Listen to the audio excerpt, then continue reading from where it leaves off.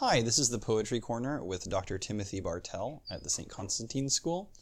Today we're going to be talking about a poem by a contemporary poet who is, in my opinion, one of the inheritors of the great ecstatic formal tradition of poets like John Donne and Gerard Manley Hopkins. This poet is Christian Wiman.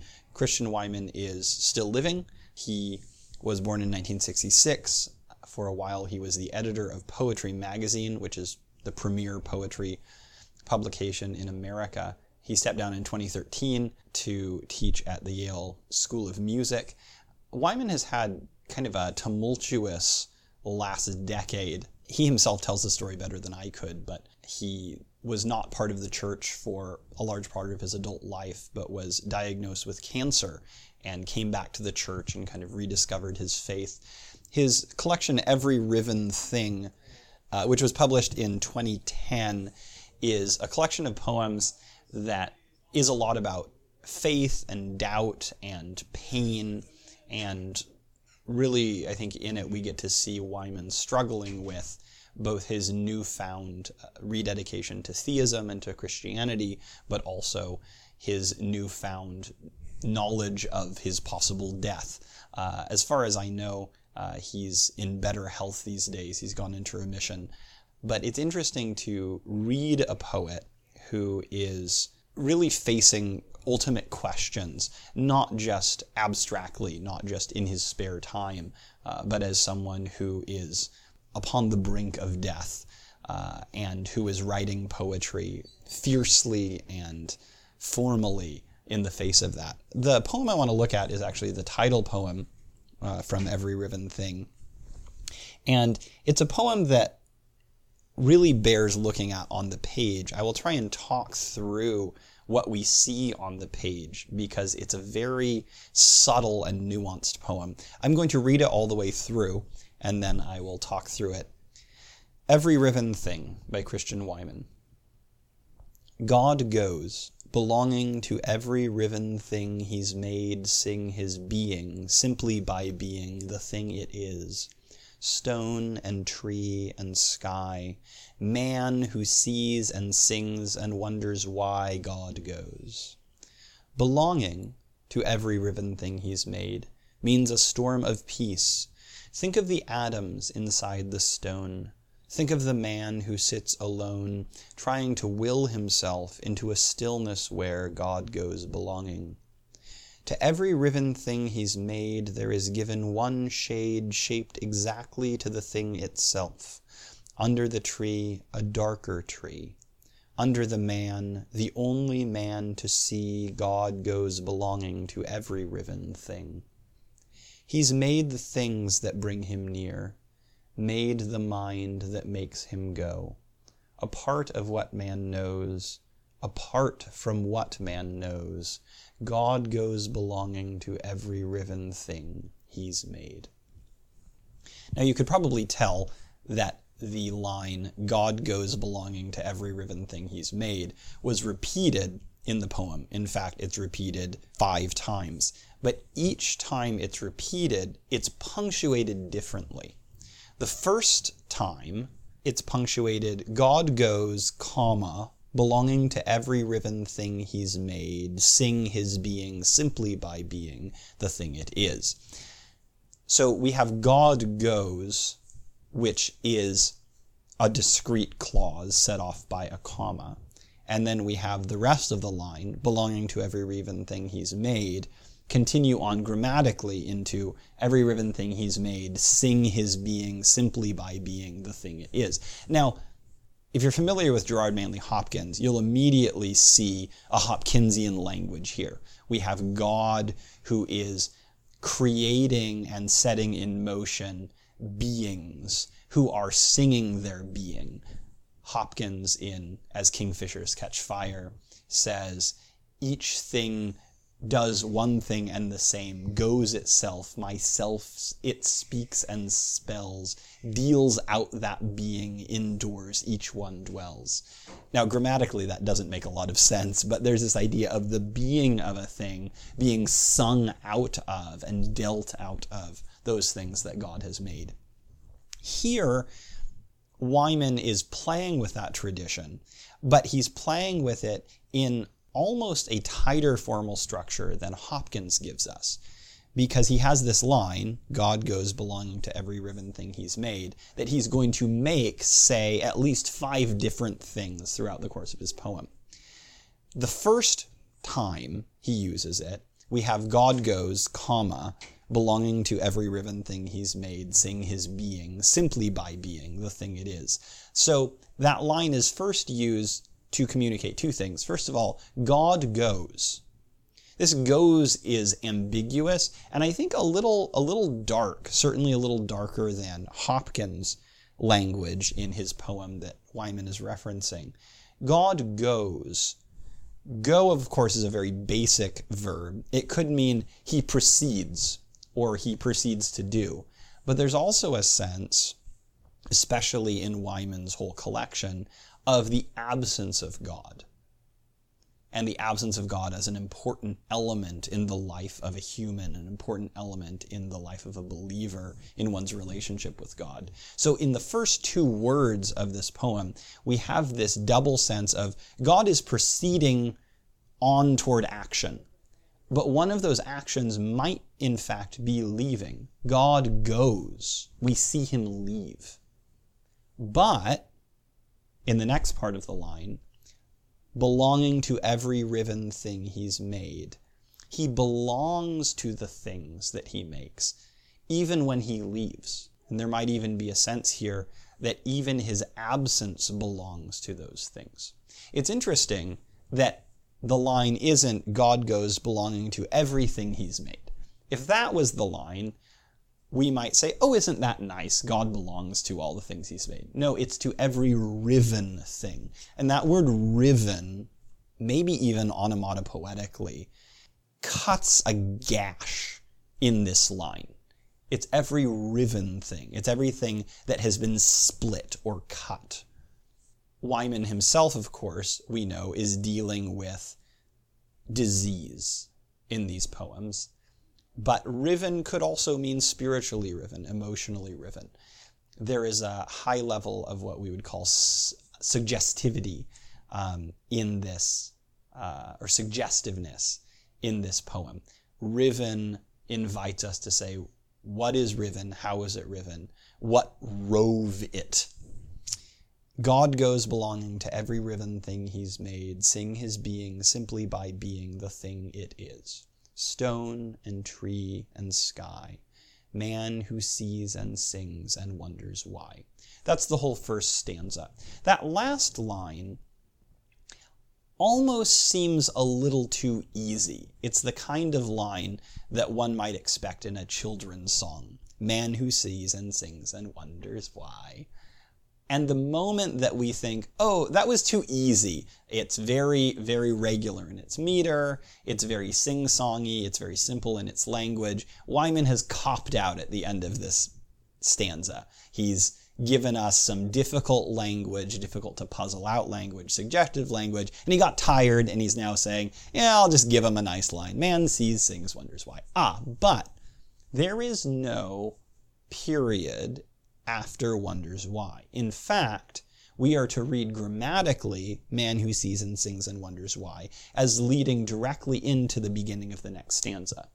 So we should read it grammatically, man who sees and sings and wonders why God goes, period. This is not man who sees and sings and wonders lots of things.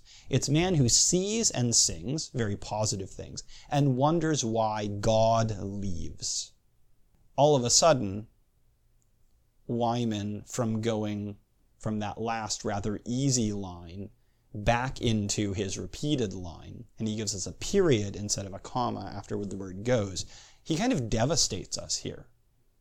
Man seemed to be carefree and joyous and thankful. And all of a sudden, what he's wondering about is the absence of God. This is enacted over the line break, over the stanza break, and indicated through careful punctuation. It's one thing I love about Wyman. Wyman's lines wax and wane in their length. These aren't all lines of iambic pentameter like we would find in someone like Geoffrey Hill. They're not all lines of iambic tetrameter like we might find in Emily Dickinson. But they are so carefully metered and so carefully written to the point where the difference between a comma and a period can be the difference between a hopeful description of God and a devastating description of God.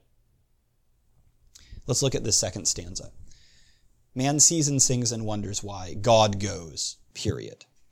Belonging to every riven thing he's made means a storm of peace.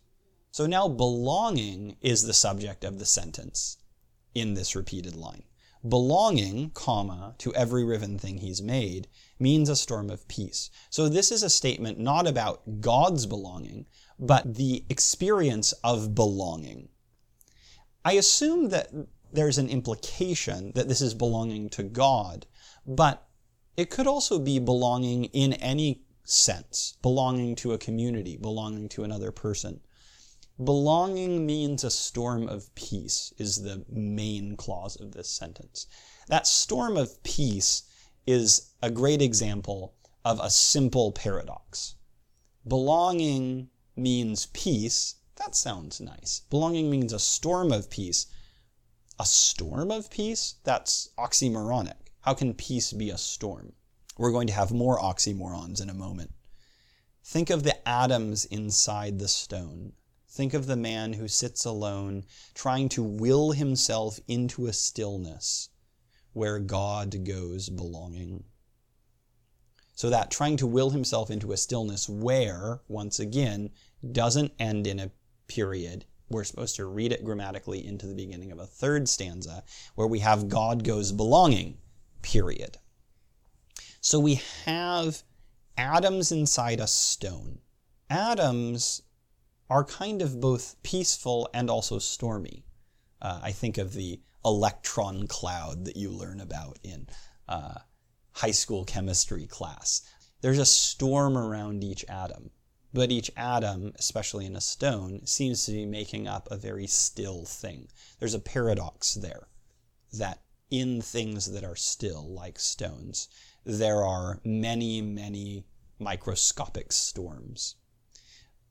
But of course, he doesn't want us to just think about the natural world. He wants us to think about man. Think of the man who sits alone, trying to will himself into a stillness. That's another slightly paradoxical description. Man is trying to be still. He's putting forth great effort into stillness, trying to will himself into a stillness where God goes belonging. All of a sudden, belonging has been taken and put with the words God goes. It's the first time we get those together as a grammatical unit. All of a sudden, God is proceeding to belong, or God is going to belong, in this stillness that man is trying to create. All of a sudden, we have a description that will be very familiar to anyone who's read monastic or mystical literature, where the practice of the monk, the practice of the mystic, is to still one's mind, is to still one's soul, is to gather together one's outward senses and bring them into an interior stillness where, as Wyman says, God may come and belong. God goes belonging to that stillness, if man can will himself into it. There's a contingency there. If man can find stillness, or achieve stillness, perhaps God will belong there. This is, I think, a hopeful note, but not necessarily an overly cheery note.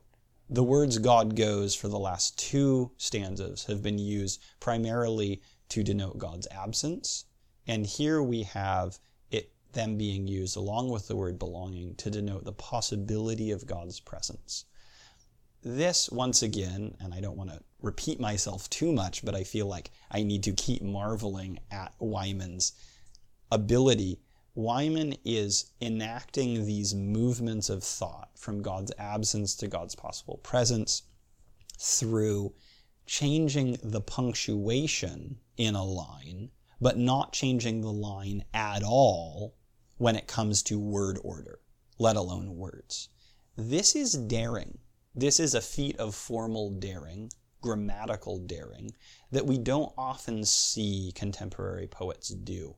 And it's to Wyman's credit that he trusts his words and his punctuation enough to communicate this. This says to me that Wyman has been playing with punctuation and wording for many, many years and is now showing us what punctuation can do, not just to meaning, but to theological meaning. Not just to theological meaning, but to a narrative of how we experience God, both God's absence and God's possible presence. And he's not done yet. Trying to will himself into a stillness where God goes belonging. Period. To every riven thing he's made, there is given one shade shaped exactly to the thing itself. Under the tree, a darker tree. Under the man, the only man to see. God goes belonging to every riven thing. So that God goes belonging to every riven thing is the beginning of the fourth stanza. So here we have a meditation on shadows in this third stanza. To every riven thing he's made, there is given one shade shaped exactly to the thing itself. Under the tree, a darker tree. Under the man, the only man to see, God goes belonging to every riven thing. I get a Peter Pan sense from this. I know that's sort of dragging in something that's not necessarily implied here, but this idea that the shadow of a thing, especially of a human or a tree, really any riven thing, is itself able to experience. Under the man, the only man to see, God goes belonging to every riven thing. The only man under the man meaning the shadow, I think is being implied. The shadow is what can see that God goes belonging to every riven thing. Here we have, I think, the first, perhaps grammatically complete idea of all of what Wyman is trying to say. God goes belonging to every riven thing. These things that are riven, maybe emotionally, spiritually, physically, maybe even the rivenness between the human and the shadow of the human, can be seen by the shadow. This is strange. This is almost fanciful. This is what can happen in a poem, where all of a sudden the poet decides, you know what, I'm going to lend to an inanimate object or to a non-rational object the power of sight or reason. I'll go along with it. He's been subtle and careful enough that I'm willing to accept, okay, perhaps my shadow is the only thing that can see that God goes belonging to every riven thing. After that, God goes belonging to every riven thing, we have a period, and then we move into the fourth and penultimate stanza. He's made the things that bring him near, made the mind that makes him go. A part of what man knows, apart from what man knows. And now we go into the single line fifth stanza. God goes belonging to every riven thing he's made. There's no punctuation except for a period at the end of that line. So let's think about this final thought. He's made the things that bring him near. Ah, good. Wyman is sort of opening up his hands and saying, yes, I have been implying that God can be near and God can be far. This is about God's presence and absence. He's made the things that bring him near. Made the mind that makes him go. This is just a brilliant bringing back of this word go. Go, of course, means to start working, to proceed, as we've talked about, to proceed into some action. But go also means to leave. It's hard for me, especially as someone who teaches modern philosophy sometimes, to not read this line, he's made the mind that makes him go, as a description of the modern philosophical period that tries to puzzle out whether God exists or not, and ends up in the end making him leave, ushering God off stage metaphysically. He God makes the mind that makes him leave. All of a sudden, there's this implication that the human mind can move God somehow. Now, of course, I think we would say when Nietzsche says God is dead, he's not actually causing God to die, but he's saying that the idea of God has somehow been killed, Nietzsche says, if I'm not mistaken. Here, Wyman is more precise. It's the mind of man that has ushered God off the stage of metaphysics. A part of what man knows, apart from what man knows, God goes belonging to every riven thing he's made. This is the last full sentence. It takes up the last 3 lines. And I like it because it seems to confirm, yes, we do now know, partly, in part, that God goes belonging to every riven thing he's made. But it's also apart from what we know. There's a large aspect of God's belonging to his creation that we don't understand. I want to go back in conclusion to the second line of this 4th stanza. He's made the things that bring him near. Things here can bring God near. Man's mind can make God go. This is language that, lest I sound trite, I want to call sacramental or incarnational language. That phrase is used, I think, overused about a lot of art and poetry. But pretty technical definition of the sacramental would be physical objects that somehow communicate God's presence or grace to us. God has made things, objects, that bring him near, through which he can encounter his creation, through which he can encounter even those minds that he made that try and usher him out of existence. So there's this uneasy, but I think very honest, sacramental language and also atheistic language right next to each other in the 4th stanza. He's made the things that bring him near, made the mind that makes him go. The objects of earth, what are earlier called stone and tree and sky, the objects of earth have a nearness to God that the mind of man seems to reject. That's both hopeful and sad. Through punctuation, through careful rhyme, you notice that there is rhyme throughout this poem, Wyman has led us to theologically reflect on the presence of God, the absence of God, and maybe even the paradox that God is often present in those places where we don't look for him, stone and tree and sky, and often has been kicked out of those places where we would most look for him, the mind of man. God goes belonging to every riven thing he's made. These are words that Wyman has got a lot of mileage out of. Every time I read this poem, I think I see new dimensions of this. Wyman trusts his language and his punctuation formally to the point where he has repeated something that perhaps elsewhere we would see as didactic. God belongs to all things. That might seem like a cute thing to say, or maybe an austere thing to say. Well, God is everywhere, so watch out, kids. No, Wyman wants to use a phrase that could easily be seen as overly didactic and push it to all its grammatical and theological limits.